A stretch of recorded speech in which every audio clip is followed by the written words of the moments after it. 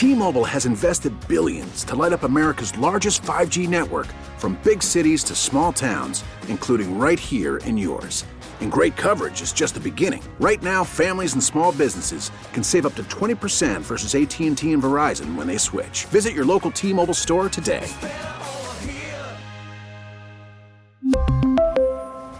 Plan savings with 3 lines of T-Mobile Essentials versus comparable available plans. Plan features and taxes and fees may vary. Baseball is back, and so is MLB.tv.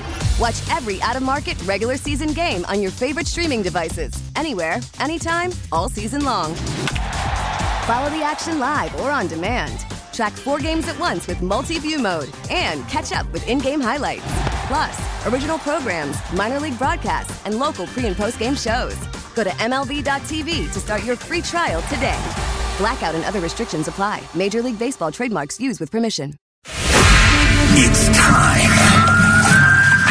to wake up with a nice cup of morning roast. Featuring Fillmore's finest, Bonta here. The pride of the Excelsior, Joe Butcher Boy Shasky. Take him out! You're listening to 95.7 The Game, the morning roast. We ready? Break bread, folks. We ready? Break bread, folks. We ready?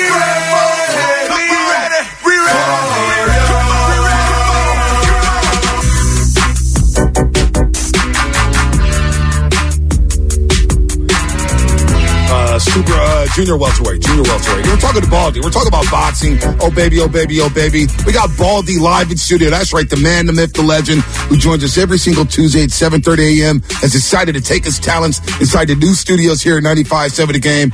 He's calling it game Sunday against the Seattle Seahawks, and we love when Baldy is in the building. It's always a great time. Baldy, what is happening, man? Good morning, Bonta. Am I on here? Because I don't hear. Oh, there we go. There you go. There you go. All right. There we go. It's a nice. You guys have moved up to a nice location. Yeah, we actually have air conditioning. You have air conditioning? Yeah. You got windows? That works. You got windows? First time I've worn a sweatshirt in like 3 years. I like it when it's like a meat locker. Yeah. In these places. Yeah, that's how TV studios are. Give me 63 degrees, 65 degrees. Yeah. We'll warm up. Well, now I want to know, what's the worst locker room you ever played in? Well, I remember there's 2.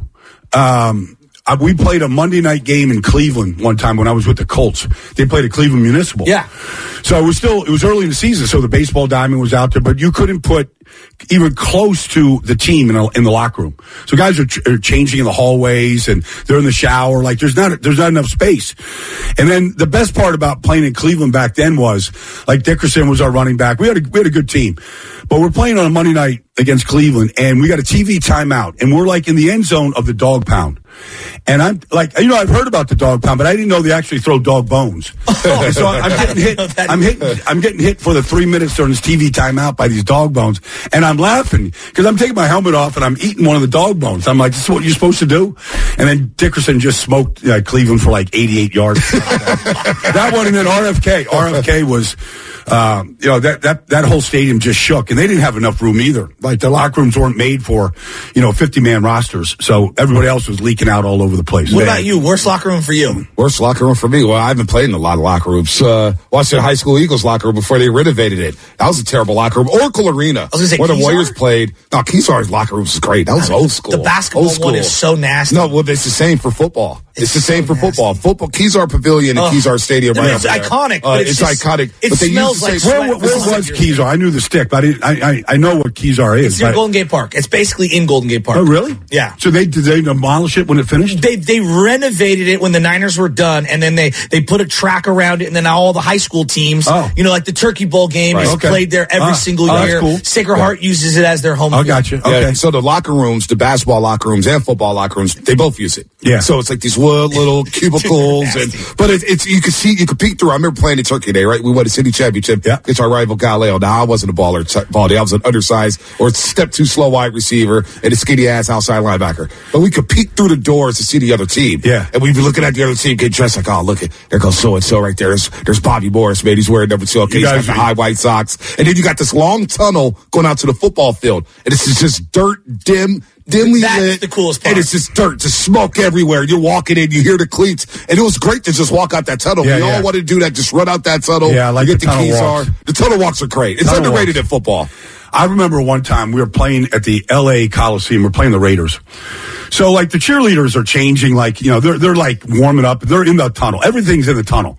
So, anyways, in the game, I was the right guard. Our center, who never missed a game in his life, Ray Donaldson, he breaks his leg, right? Like in the second series of the game. So they moved me from guard to center. So, I mean, it's no big deal. Like, okay, I was, I could play center. So I didn't know I was going to play the rest of the year at center. So anyways, I got Howie Long on my nose, right? So he's the nose tackle in Oakland. So I'm walking up the tunnel and Howie's in front of me. And Howie, he never pulled his socks up because his calves were too freaking big. And I go, this is not fair. Like, Howie Long's got calves that look like he's a Cro-Magnon, right? And I'm just like this skinny white dude. Like, it's not a fair fight. Like, how the hell am I going to block Howie for the next 30 minutes? Best jaw ever in sports, Howie Long? It hadn't changed. I mean, the buzz cut hasn't changed. No, same buzz cut hasn't. You ever have a buzz cut? No, not like that. Not like Chris Mullen. I mean, literally, it's been the exact same cut for the last 30 years. It works, though. It works for him. It works for Howie. Take me into the minds right now of Philadelphia. You are tapped in with Philly. Lane Johnson is your boy. Yeah. I got the feeling after seeing Deebo Samuel and Trent Williams, you're talking about walk out of the tunnel, they come out the boom box and they're feeling themselves. And I'm watching the Eagle fans. They hate Deebo. I mean, they can't stand Deebo. No. So what? Monday morning, what's it like in Philadelphia for the players, the fans? Well, it's just like the biggest dose of humility that you can ever give to somebody. Because they want to talk crap and they want to win, and then they want to talk more. But when you get it handed to you, like on a platter, the way the 49ers took them apart, there's not much you can say. Like, it's we'll see you in the playoffs. This is meaningless. We'll see you again here in Philadelphia. Bring the boombox. Bring the attitude. Like, we're going to give you a dose of Philly. Seth Jordan's talking that talk, Baldy. Yeah. Seth Jordan's like, hey, Lane Johnson owns it. And I do want to get to that as Brian Baldinger is presented by our proud partner, Golden State, serving the Bay Area for 3 generations. Building better starts with Golden State. When you succeed, we succeed. Visit GoldenStateLumber.com. It is a Football Friday brought to you by First 5 California. To learn 4 things you can do to overcome toxic stress, go to First5California.com. Now, Seth Jordan's out there tweeting, said, hey, Bosa, Lane Johnson owned you, bro. See you soon. What was that matchup like? Because I remember we talked about it Monday, and I saw early, and I was like, man, Lane is really getting into Nick Bosa. So a couple things. One, I saw Lane on Tuesday because I work out in his barn, so like when I was walking out, I was doing some yoga. So I walk out, Lane's walking in. So I catch up. I had some things I had to do, so I couldn't stay that long. So I said, first of all, he was coming off a groin injury, and so he didn't play the week before. And so I just said, how'd it feel? And, it didn't look like he had trouble. He goes, no, that's fine, Baldy. I'll be honest with you. My shoulders are killing me. I go, what happened? He goes, trying to hold Bosa, like from getting to the quarterback, I've never had to work so hard in my life. Like, that's the hardest. Really? Yeah. Wow. And it wasn't like, usually Nick is, he's getting chipped and he's getting doubled, and they didn't do any of that. They just left Lane out there on the island with Nick. Now, and so, like Nick wanted to come inside one time, and Lane's got his post arm up, and you can see he's just like straining just to keep him from taking another step, to Jalen Hurts. And there was a lot of times where Jalen was, because the coverage was so good, like Jalen was holding the ball back there. So he just got a workout of his shoulders that he never had before. But then I find out that they were trying to keep Jalen in the pocket, and they weren't necessarily trying the to Niners. stack the court. Yeah, the Niners. Yes, that's the feeling that I got. There was a play, though, in that one, and he's talking about it, where Nick Bosa spin moves, and then Lane twists to try to stop him. He spin the spin. I've never seen something like that. So I asked Lane about that, because that happens like in if you're scrimmaging a team and you're out there in practice, like you'll get beat inside and you'll spin, and but it's practice, like nobody's getting hit. And so guys have done that. I've seen it, but I have never really seen a guy do that in a game against such an elite player and spin back in front like that. Like it just gives you just a little glimpse of the athletic ability of Lane Johnson. Now, since we're on the topic of Philadelphia, I do want to play this cut for you, Baldy. Here's Nick Bosa the other day in the locker room. Check this one out. Yeah, I mean, you see it on tape, though. And then, obviously, we put the blueprint out there. Hopefully, the Cowboys watch the tape. We made Jalen stay in the pocket and escape outside instead of those B-gaps, and paid off. Because Jalen's looking at the rush every play. So, yeah, you just have to be disciplined and not give him that quick escape route where he could get to his guys quick. Well, and that can be good, pardon me, that can be good for their passing game if Jalen is just looking at the rush. If that is true, I don't know how true that is because Jalen's a damn good quarterback. He is. I think he's actually improved. I wouldn't agree. I mean, I think all quarterbacks sometimes will look at the rush. But Jalen's, like, he's an escape artist. Like, that's great to hear from Nick that was their game plan. They executed it really well. Jalen's not running nearly as much as he did a year ago. He still ran for a lot of touchdowns so far. But, like, look, it's a good game plan. They won. Right. And whatever they were doing rush-wise to keep him in there, it worked. Javon Kinlaw got 2 sacks. I know. From holding the ball like that. So, that's a good game plan. You get a game plan and you go, because I don't really believe all of what Nick just said. If he was sitting right there, I'd say, why would you spin inside if you're just trying to keep, Jalen in the pocket? Because now you're giving up the edge. Yeah, now you're giving up the edge. So, and then he beat Lane inside, clean. And if it wasn't DeAndre, even Lane said, he beat me inside bad one time, but DeAndre Swift was right there, and he was able to kind of recover. So if that's the case, like I've seen Mush Rush, where they actually try to execute that to Justin Fields and different guys in this league. But yeah, I mean, look, They had a great game. They mixed up their coverages. Their man-to-man coverage on AJ and Devontae, for the most part, Javarius and Lenore and Ambry, like, it was really sound. Well, I just want to have like a philosophical conversation about the Eagles' offense, because me and him both agree Jalen's really good, like really good. But I feel on offense, they're like kind of predictable. They abandoned the run, right? Which was pretty obvious. I couldn't believe Swift only had 6 carries. Yeah. He's been playing very well for them. Right. But they do that. That happens since Nick's taken over Sirianni.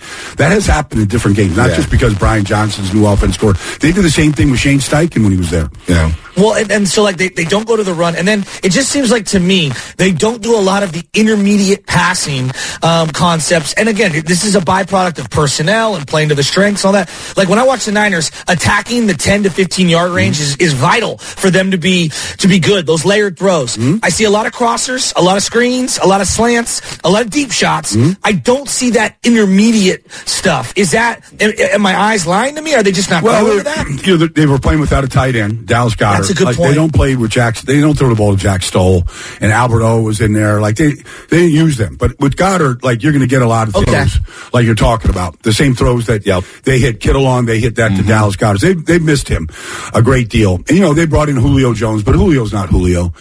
So but honestly, like the run game, I went back and charted it. They had 8 first and 10 runs. They had 8. They gained a total of 12 yards. Wow.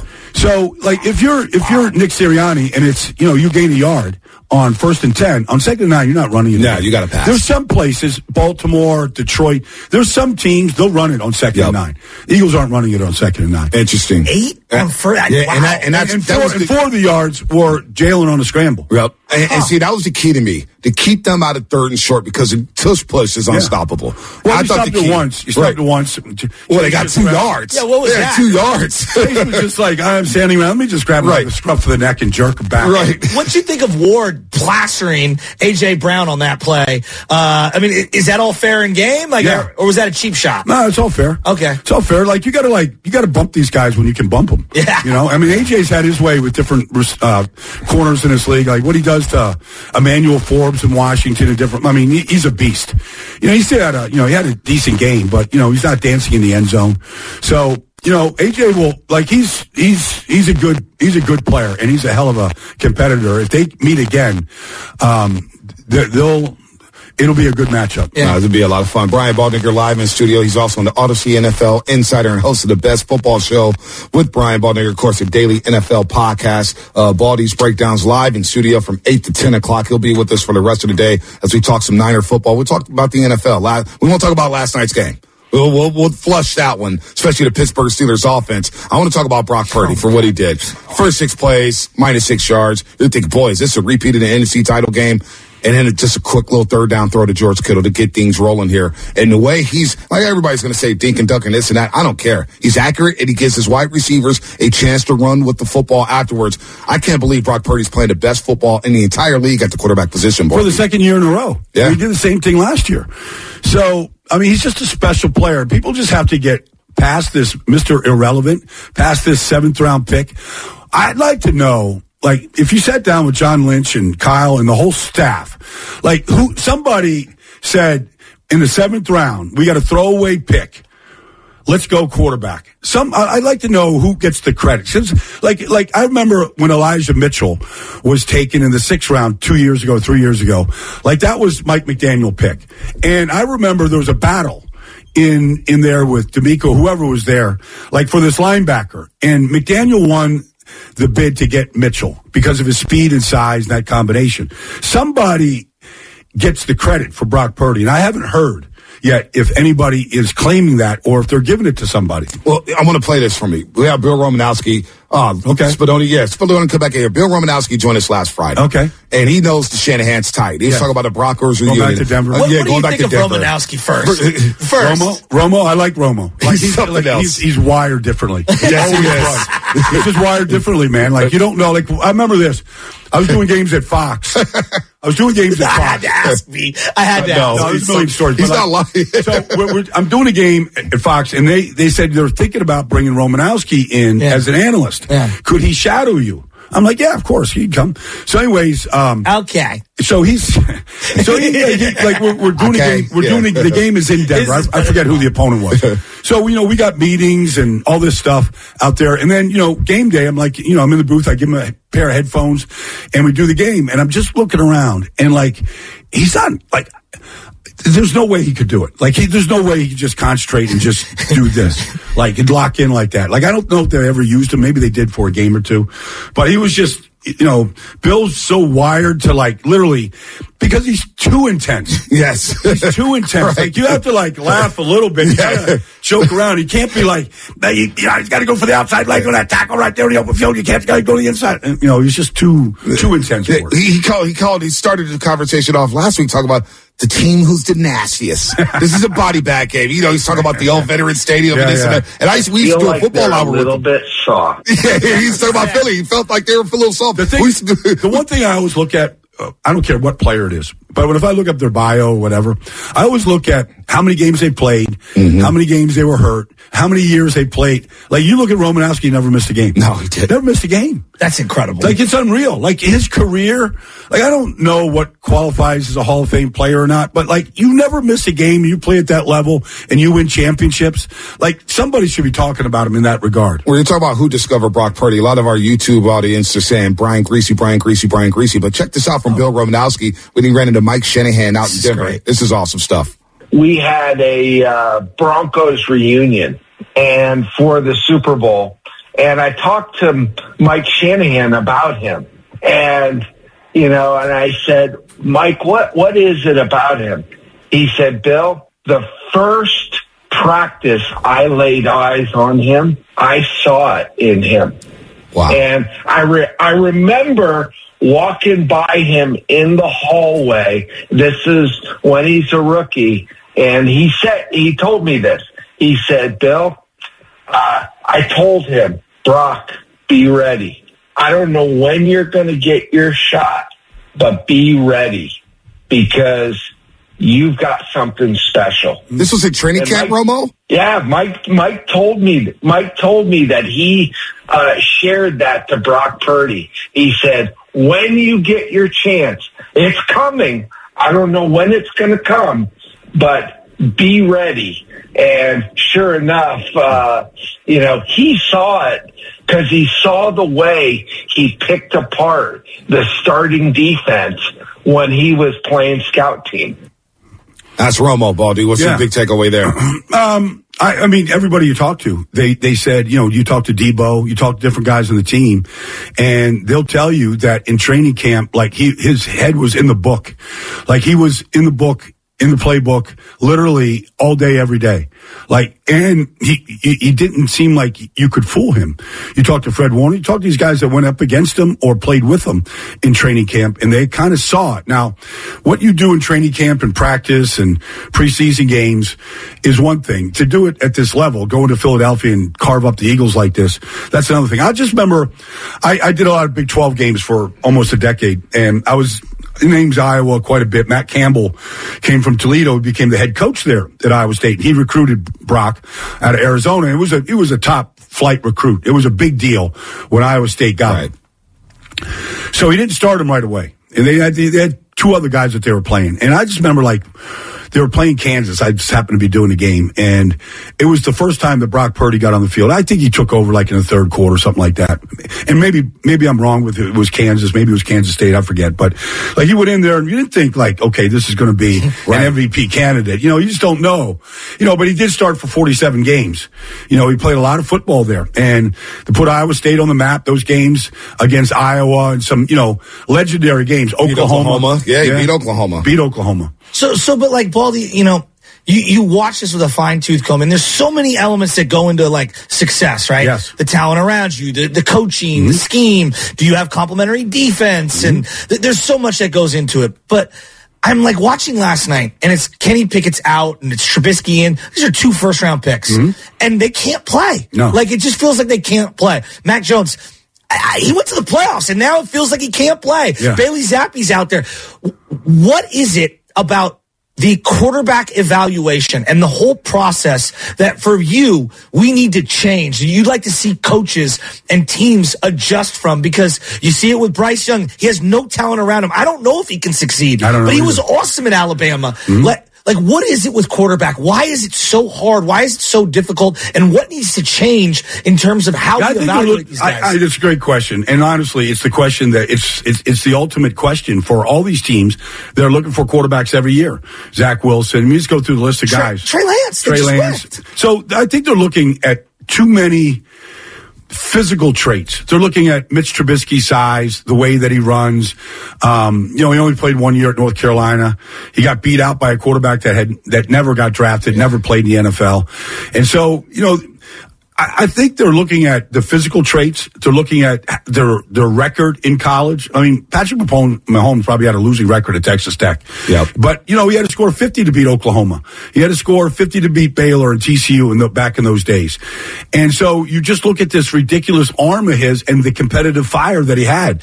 Now, like, Brock doesn't have that competitive fire. So if you're looking for that, you're not going to get that. No, he's monotone. That's fine. He reminds me more of a starting pitcher demeanor. Like, you know, he's just stoic as opposed to the Mahomes type. But so they're looking at, okay, well, is he not a leader? You know, they're asking all the wrong questions. Interesting. So they're asking the wrong questions. You're not going to get the right answer if you ask them. And then they're looking at the wrong things. They're going to the combine and they're like, oh, look at, or they're going to a pro day and they're like, oh, look at Zach Wilson make this throw. It looks like Mahomes. Yeah. You know, but then I also think there is a huge advantage if you can be, say like Jordan Love, who I think is a really good player. Yeah. And I think he's just ascending. He's always liked him. But I think there is a huge advantage to just sitting and not having to play and not being in the spotlight where you have to come in and execute some offense like Bryce Young has to do. Every once in a while, C.J. Stroud could come in and he could do it.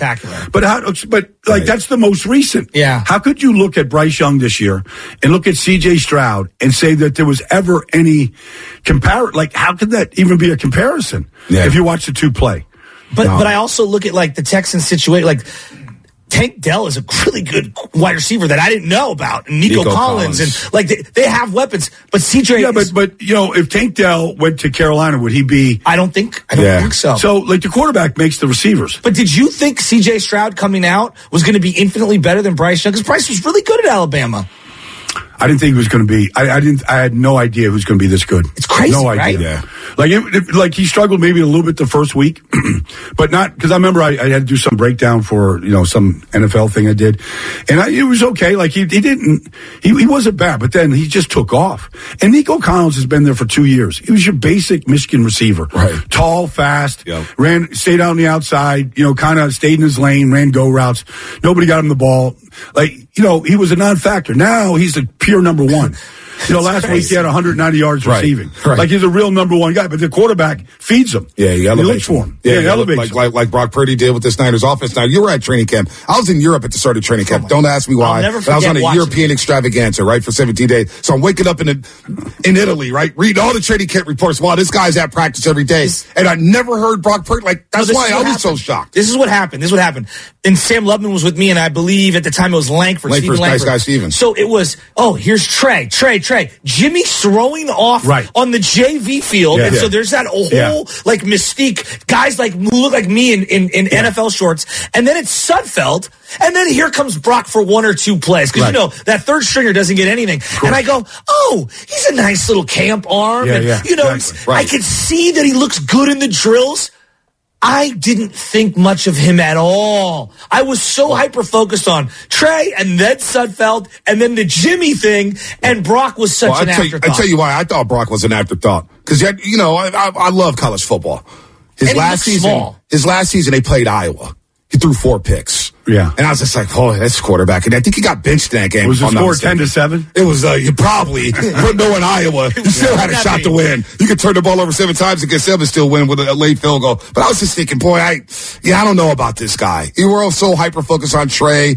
I'm blown away. It's not even a draft positioning. It's just how easy he's making it. But, you know, the other part, though, Bonta and Joe, is honestly, you can't evaluate any of these guys until they play. Mm-hmm. You just can't. Like, you can't, like, say, okay, well, against Iowa, he threw 4 picks. Like, Kurt Warner could still be stocking shelves in Des Moines if he didn't go to NFL Europe and play in the Arena League and do all the stuff that he did. And then, you know, have somebody get hurt in St. Louis and he gets that chance. Like, you can't make any evaluations until they play. It's like, you know, the only way to become a better left guard is to play left guard.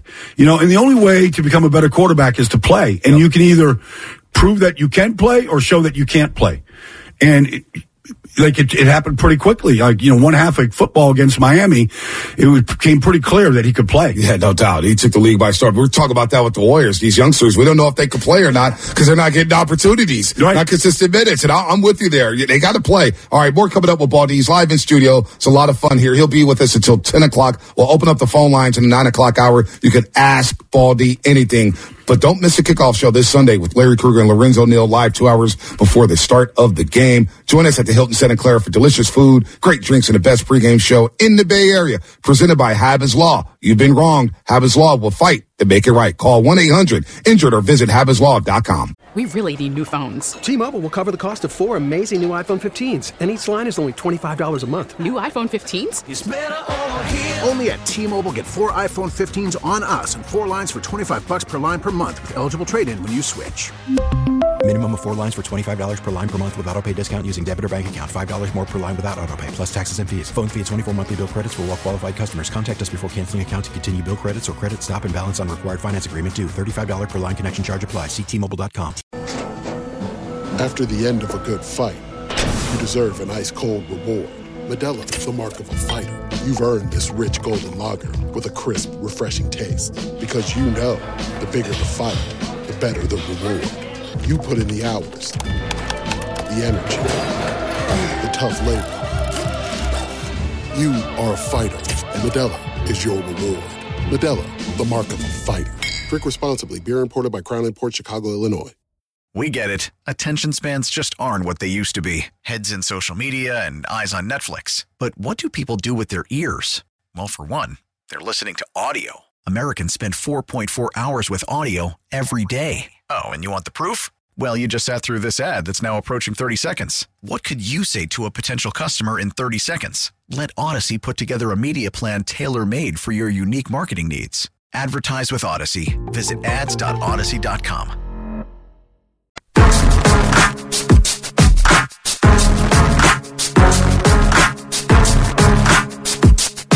All right, Dub Nation, it's Draymond Green.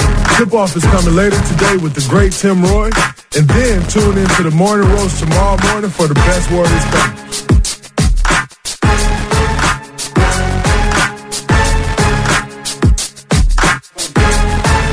All right, we're back with Baldy, 8 to 10. Of course, one segment down, 3 to go on the Morning Roast on a football Friday here on 95.7 The Game. We're going to open up the lines in the 9 o'clock hour, 888-957-9570. You could ask Baldy anything. It doesn't have to be sports related because the man knows about everything. Well, and I don't want to put you on the spot here, but my boy Brendan, a.k.a. Smurge, Fahey, is saying, hey, bro, we need to light one up. Me, you, Bonta, and Baldy. Do you partake? Never. Ever? Ever. In your life? Not once. Come on, man. No, I never did. And then what was funny was I played on this. We had a championship basketball team in high school. And like half the team lit themselves up like literally before every like Christmas trees. every game, almost every practice. So I knew it didn't have any effect. Right. Like I knew it was just whatever. Yeah. I mean, whether it was like, it made them concentrate more, it didn't affect their game at all. We had one of the best high school basketball players I've ever seen playing our team, and they smoked every day. And I just like I wanted to play, sports at the next level, and I'm like that's not going to be good for it. Yeah, well, so I never did it. Well, Lawrence Taylor did some things, and he still plays. Some guys can do it. It's not for everybody though. Who was the most out of control teammate or guy that you've been around in terms of partying? Oh man, I remember we had this guy. I was calling him Creature. That was his nickname. I won't mention his name. His name was the Creature. He's our right tackle, and he had every substance abuse issue you can have. Oh my God. Okay, every one. Whether it's anabolic steroids, like at this. Yeah, but I mean every one you could have. They didn't test back, back then. So, like this guy. So we're playing a game in Cleveland, and he doesn't make the trip. Nobody knows where he's at. Nobody on the team knows he's going to show up. What'd he do? Like, he went out and went on a bender. Never saw him. So they're like, Baldy, you got to go to play right tackle. Okay, I'll play right tackle. So, and then he's like, and he's there on Monday. He's like, oh man, I just lost it. I just lost, That guy showed up, on Monday, missed the game. Oh my goodness. There was quite a few guys that were out of control. I mean, I met Doc Gooden at a celebrity golf classic at Presidio Golf Course, and he looked like Patrick Mahomes Sr., by the way. Looks just like Patrick Mahomes Sr. So I thought it was Patrick Mahomes Sr. I was like, really? Pat, man, what are you doing out here, man? Where's your black and balls? He goes, Pat, I'm not Pat, I'm Doc. I was like, wait, Doc Gooden? And we started talking for like 10 minutes, and the whole time, Baldy, I'm trying to think, and Shasky, I'm thinking, this guy missed a championship parade because he was high out of his mind. Yeah. So, like, some guys they could perform at a high level, but what it does to you, man, and Alden Smith, we got tagged in the video yesterday, Shasky, Alden Smith just came out on Instagram, said he was 2 years sober. He's gone through 2 years of sobriety. Good. And we're pulling for him. But you think about a guy like that, man, all the talent in the world. Yep. And substance abuse kind of derailed them. Everybody's got somebody in their family or someone or themselves. Everybody knows somebody. Yeah. Exactly. Yeah. So I want to get into Brock Purdy, though, for a second. Yes. Like, you do the Baldy breakdowns, and I love the Baldy breakdowns because it teaches me about football. Yeah. Didn't play at a high level like you. I don't know all the route concepts and the blocking formations, et cetera. Like, what I've learned is I've learned through Madden, and I've learned through playing video games and watching and Troy Aikman and different people teaching me. I've been watching a lot of these JT O'Sullivan quarterback school videos, and I don't know if you're... I know JT. Played in NFL Europe. Yeah, played with the Niners. And so... We like JT. I do too. And look, it's not the end-all, be-all. Like, everyone has different opinions, and he goes, this is how I interpret the stuff that I've seen in formations and stuff, and he doesn't know what they're telling them on the whiteboard. But the way that every week I watch these videos, and your videos, and it's the Brock Purdy, the anticipation, the pocket awareness, the footwork, the ability to climb in the pocket, drop back in the pocket, change the arm angles, the accuracy with the ball placement so that guys can catch it and turn upfield or miss blockers, the layered throws, the decision on where to go with the ball. Like, I'm watching this guy, and I'm like, and I hear all these people, we wouldn't do this if he was here, and he wouldn't do this. And I know it would look a lot worse in different situations, but the fundamental ability to play quarterback, he's just got it. Yeah. He's just basically your average guy that's great at playing quarterback. That's Brock Purdy. Like, he's a religious guy, obviously. Yeah. But he's just your regular guy. Looks like a regular guy. You shake his hand, you talk to him. But last time I saw him before the Tampa game, he was talking about an ice cream parlor in Ames, Iowa. Like, if you try to do that to Peyton or Drew Brees or Brady before a game, like, somebody would chew your arm off. Yeah. Like, you can't do that.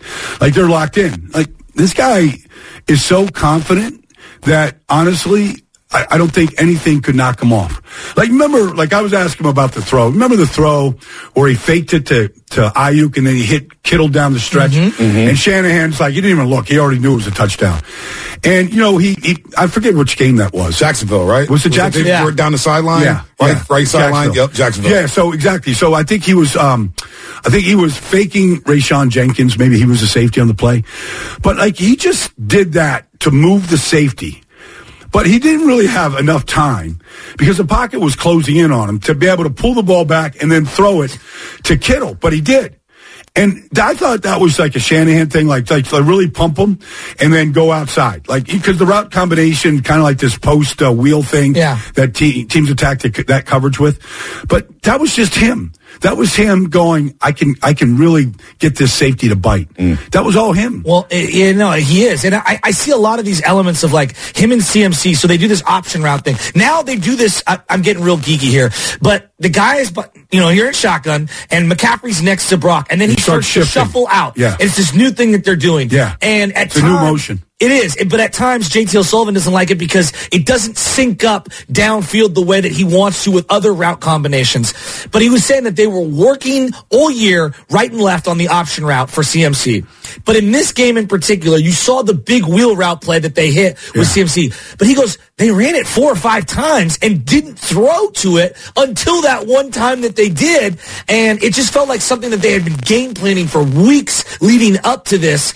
Did you see that same thing on film? I didn't see 4 or 5 option routes from Christian in the game, but I didn't look for it either. Okay. So I mean, maybe JT just saw it because he knew that was coming. But I'm not doubting it, but like they got Nick Morrow out there in space. Honestly, it's just a clear out. It's like clear out for LeBron, let him go do his thing. That's all it was. It's basketball on grass in some ways, and so these clear outs, the way that they create space, is it's kind of next level, and it's I was talking to Mike White, who's the backup quarterback in Miami last week, about this. And Mike's a very smart guy. He was a great baseball player, coming out drafted to play baseball. But he's watching Tua and the year that Tua's having, and so it's the first time he's been around Mike McDaniel. So what they do is, and Kyle is and Sean McVay, all these guys kind of think the same way. They're like, we're going to try this motion where you shift out like this. Yeah. Let's see how the defense reacts. Let's see how our defense reacts in practice. Let's draw it up on a board. Let's walk through it. Let's practice it. And let's see if we can get the reaction we want. And once we know of the reaction we're going to get, then we can counter off that action. And so you get the defense biting the way you want them to, and then it's almost like the play to Kittle last week for 33 yards that really got them going on the first drive. And they were like, okay, we know Hassan Reddick's out there, and he wants to do nothing but just feast on our quarterback. And he had a sack already up to that point. Yes. So, they ran Kittle right at him. And Kittle just settled his feet like he was there to block Hassan Reddick. And Reddick's eyes just get big. Like, I got this tight end dragging across the formation to block me. And then we'll leak out. And we'll clear everybody else out. And we'll know that side of the field is going to be wide open. There's not going to be anybody there. That's exactly what happened. But they were like messing with Hassan Reddick on the play. Yep. They did all game, and they had a lot of success here. I want to ask you this, because you've been in the media game for a long time. And the rhetoric around Brock Purdy, and I don't pay attention to the national naysayers because I honestly don't even care. Right. I feel like I watch the games. I value my opinion. I value his opinion. But there's a lot of narratives. Well, we have to see him come back, or we have to see him. Right. And I grew up in the 90s with the 90s where they were just blowing everybody out. Yeah. It was like, well, who cares about coming back when you're dropping 30 by halftime? You're dropping 20 by halftime. Well, who's trying to put themselves in a 14-point hole? Right. Who wants to come back and say, hey, fourth quarter, let's see here. And then the whole thing about where, not only coming back in a game, but he's a quote-unquote system quarterback. Yeah. Everybody's playing in the system, Baldy. Yeah, that's just, there's certain cliches that just get tossed around. Well, why does it change? Because it's changed over time, especially since the Twitter and social media era. Well, I mean, okay, so let's just look at the top quarterbacks in the league right now. Tua is at the top of the charts. Is he just a product of the system? Like, yes, it helps that you have Tyreek Hill. Right. But he's playing quarterback. Like, he's not getting hit this year because he's getting rid of the ball so quickly. But he's also seeing things so much quicker. So if you just go through the list of all of the guys, like, is Lamar Jackson playing in the system? Like, he's still running the ball. Right. Like, he's, short passes, long runs. That's what Todd Monken's doing. Like, everybody's got an offensive philosophy. But, I hear people saying, well, if you put, if you put Mac Jones in this system, he'd be successful. All right, I don't believe it. Why don't you believe that? Because I do hear that a lot, and it kind of drives me crazy. Because I don't think he sees the field like the way that Brock Purdy sees the field. Right. And I don't think he can get from his second read to his third read the way Brock Purdy does. Like, he's reading this stuff on his second step. You know what it reminds me of? And you step in and tell me if I'm right or wrong, but, like, I hate saying it. This guy's a Hall of Fame. He's one of the greatest. Right.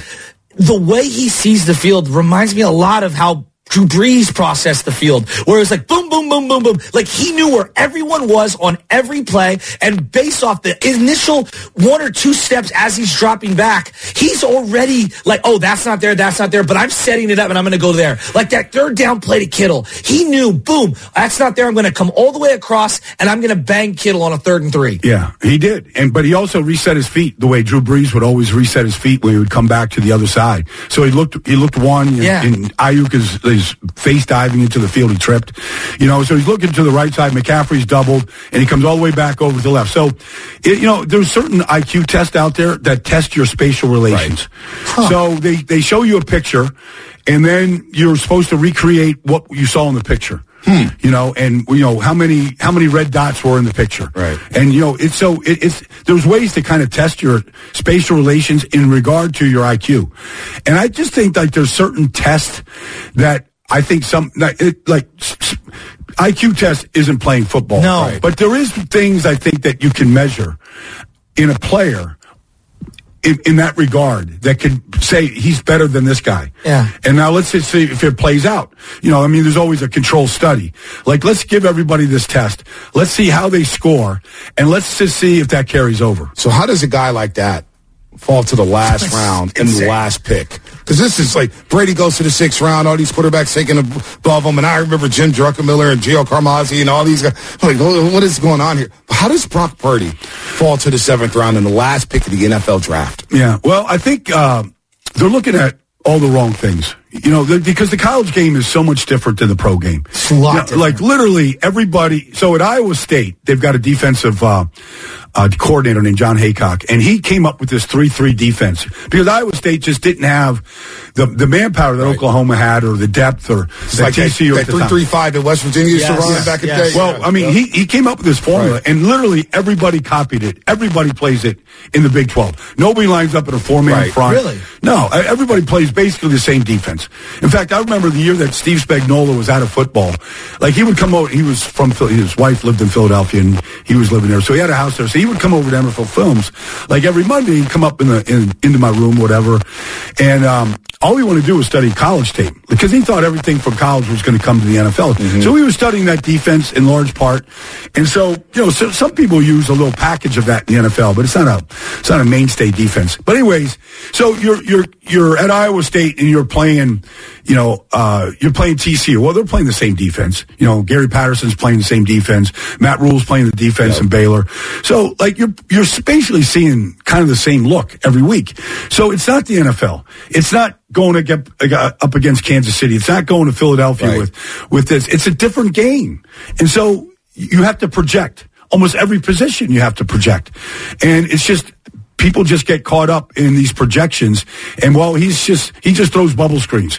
He just, he doesn't have to go to third progression. Right. You just, you throw it to you spread them out and you throw it to this guy in space. Well, it's interesting you say that because, like, I'm over at the Pac-12 champion. I don't pretend to be the college honk that some of these. I'm not Joel Klatt, but like you watch the game, Oregon versus Washington, and I could tell right away, Bo Nix does not see the field. Right? And if you take away all the smoke screens and all that stuff, he really doesn't complete a lot of passes downfield. And so you have all these hollow yards and all these chunks. And I was listening to one of these podcasts, and they were saying, when you're evaluating these quarterbacks coming out of college, specifically Ohio State, and why I think a lot of people missed on C.J. Stroud, is that they're all he does is the slants and screens. Well, what the Texans did was they took away all the short yardage stuff and just look at when he had to drop back, and that's what sold them on C.J. Stroud. Well, that, and then Ohio State, like almost like Alabama, like they have a reputation of not producing quarterbacks. Yep. Yeah. And so then you go, okay, well, he's got Marvin Harrison, and he's got Chris Olave, and he's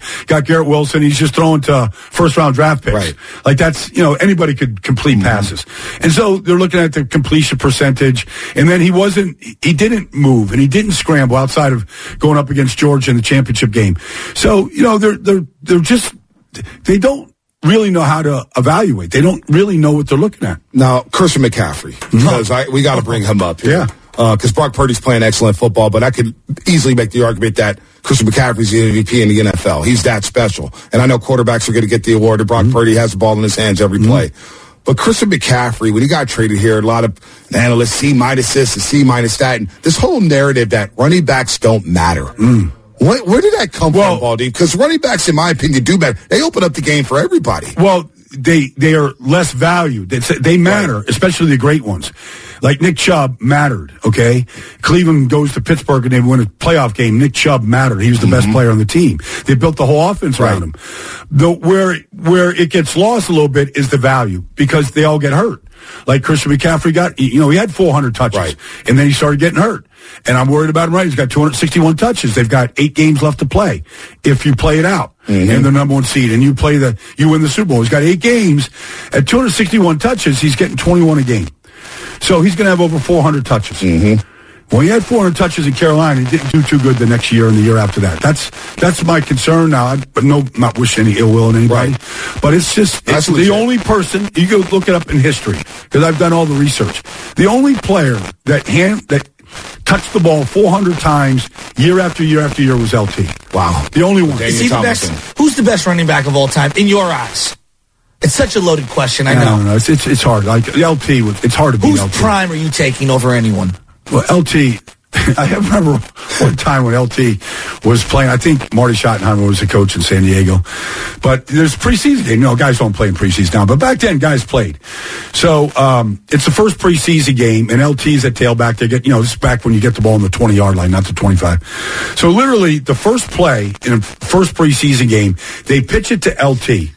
And he goes 80 yards for a touchdown. And, he did what LT did. He just dropped the ball on the ground, walked back. And that was it. That was it, Bonta. Like, he didn't go into any other game. Right. Okay. He's still LT. I'm ready to go. Like, it'd be hard. He caught 100 passes in a game. You got Low Neal coming on. Yeah. Like, Low Neal can kind of back me up on some of this stuff. He still has the record for 31 touchdowns in a season. I'm not sure that it's going to get broken. Maybe in the 17-game schedule. Maybe a guy like McCaffrey might be able to do it. But, there's just certain things. But 8 straight years in a row, he had, like, if you combine carries and receptions, yep. He had over 400 touches. Now, if you go and you look into history, you pick a guy, Sean Alexander, Deuce McAllister. You look at all these guys. Wore down. Not only you wear down, they never approached anything like that again. Yeah. It's interesting. Kyle Shanahan said this week that Christian McCaffrey is the greatest player he's ever seen without the ball in his hand. And so you can interpret that a lot of different ways. I watched a lot of the film study and the breakdown.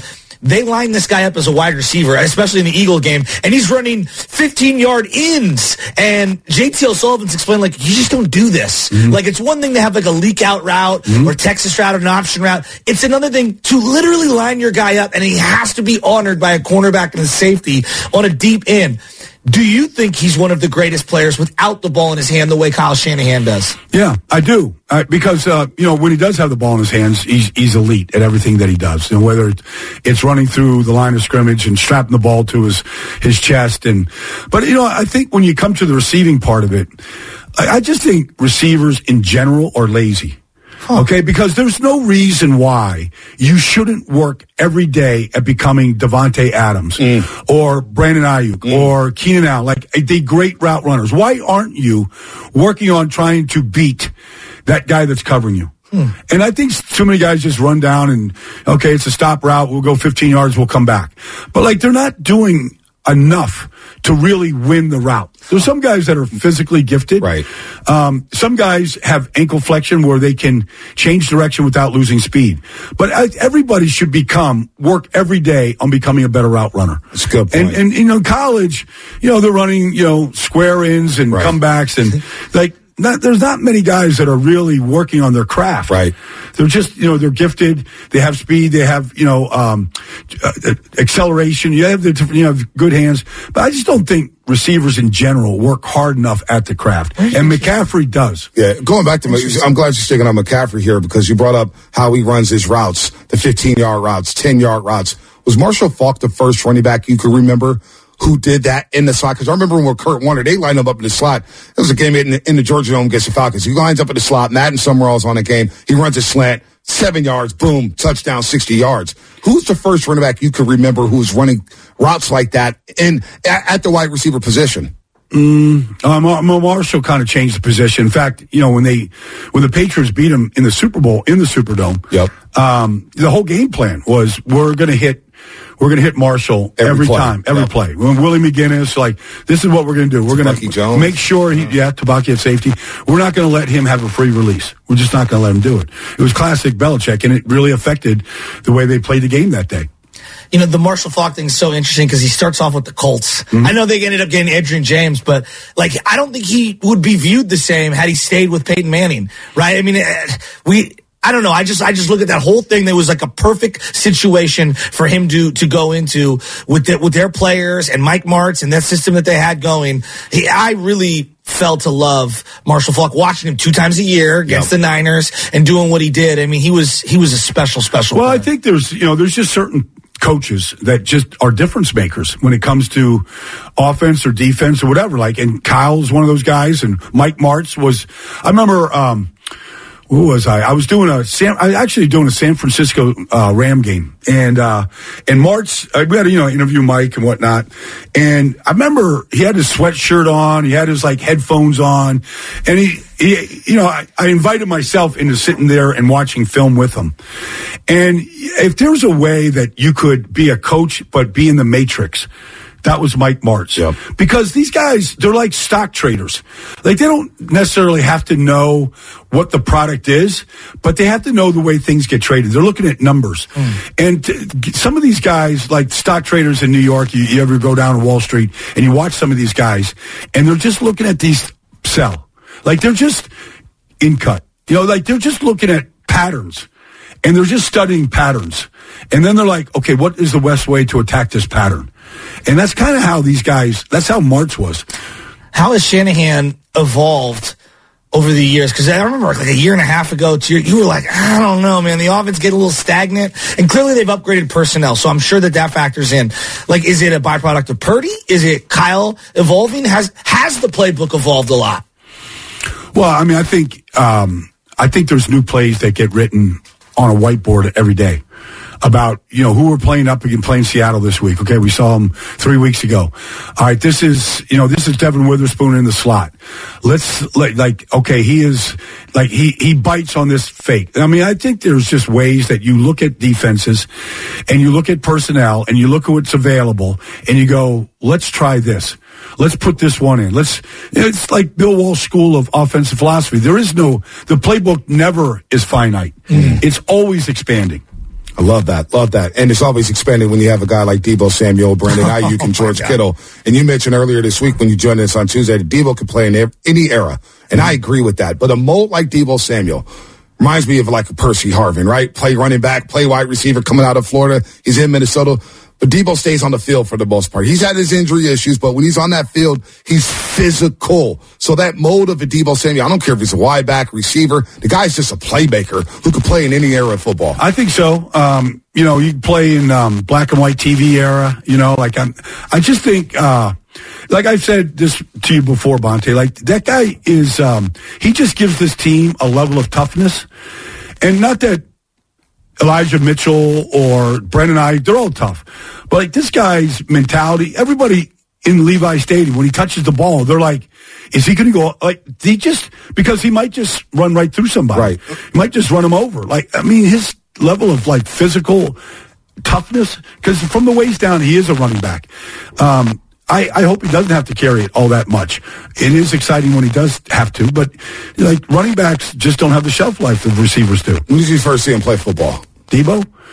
At South Carolina. I remember I don't remember who the coach was at the time, but I think Spurrier was gone, so I don't know who was there. Muskamp, I think.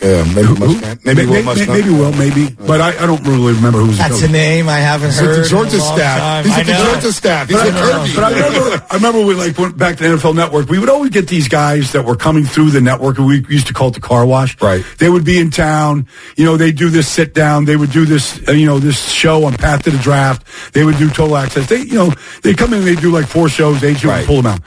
So I remember me and Colleen Wolfe we were doing Path to the Draft. Maybe Daniel Jeremiah was there. So anyways, we'd heard Deebo was in that day. So we were all excited, So, I'm trying, I think I might even be doing a film study with Deebo. I forget. His mom was there. I'll never forget. He came with his mom. And so, Like, I'm talking to him about, what position are you, a slot or you're a wide receiver? Like, I'm just, like, throwing stuff out. I don't know the guys. I'm just trying to get to know them. So I'm getting nowhere. I'm getting nowhere with Debo talking football. He's very short. So, like, he's short, and, like, literally I'm building no camaraderie with him. Right. And Colleen Wolfe, like, she's so good. She says, so she kind of sees where this thing is going. It's not going great. She says, I hear that you have a shoe collection that rivals like 500 pairs of shoes. And he lit up. And he started talking about a shoe collection. And we won him over. Like, and I'm thinking, like, is this going to be a great football player? He's like more interested in shoes than running routes. He wants to take people's souls. Right. And wear nice shoes. Yeah. Hey, Baldy, could you pull off that leather fit that he had on last week? I don't know if you can pull it off, Baldy. I've seen you walking into downtown streets of San Francisco with some white jeans on. No, that's white jeans and what Debo had on. No, but like, Debo's talking junk all week, and like he's there to like put the ball in my hands. I'll show you. Who's more hated in Philadelphia, me and Bonta or Debo Samuel? No, Debo. He's doing it on the field. Yeah, no doubt. Like, they're going to play clips of guys, They hate us. That's fine. But that's like, I mean, honestly, that's what makes football so good are the fans and the people that are talking about it. And you got to create these rivalries. You got to, like, we're always better when we have an enemy. No doubt. We're always better. And the NFL is better when we have that rival, right? Yeah, totally. It's always better when you have a rivalry. I mean, whether it was, Peyton against Brady in Indianapolis and the Patriots all those years. But you're just better when you have, an enemy. And you look at that enemy. T-Mobile has invested billions to light up America's largest 5G network, from big cities to small towns, including right here in yours. And great coverage is just the beginning. Right now, families and small businesses can save up to 20% versus AT&T and Verizon when they switch. Visit your local T-Mobile store today.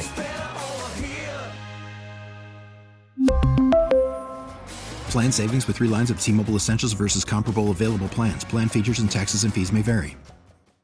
Baseball is back, and so is MLB.tv. Watch every out-of-market regular season game on your favorite streaming devices, anywhere, anytime, all season long. Follow the action live or on demand. Track 4 games at once with multi-view mode and catch up with in-game highlights. Plus, original programs, minor league broadcasts, and local pre- and post-game shows. Go to MLB.tv to start your free trial today. Blackout and other restrictions apply. Major League Baseball trademarks used with permission.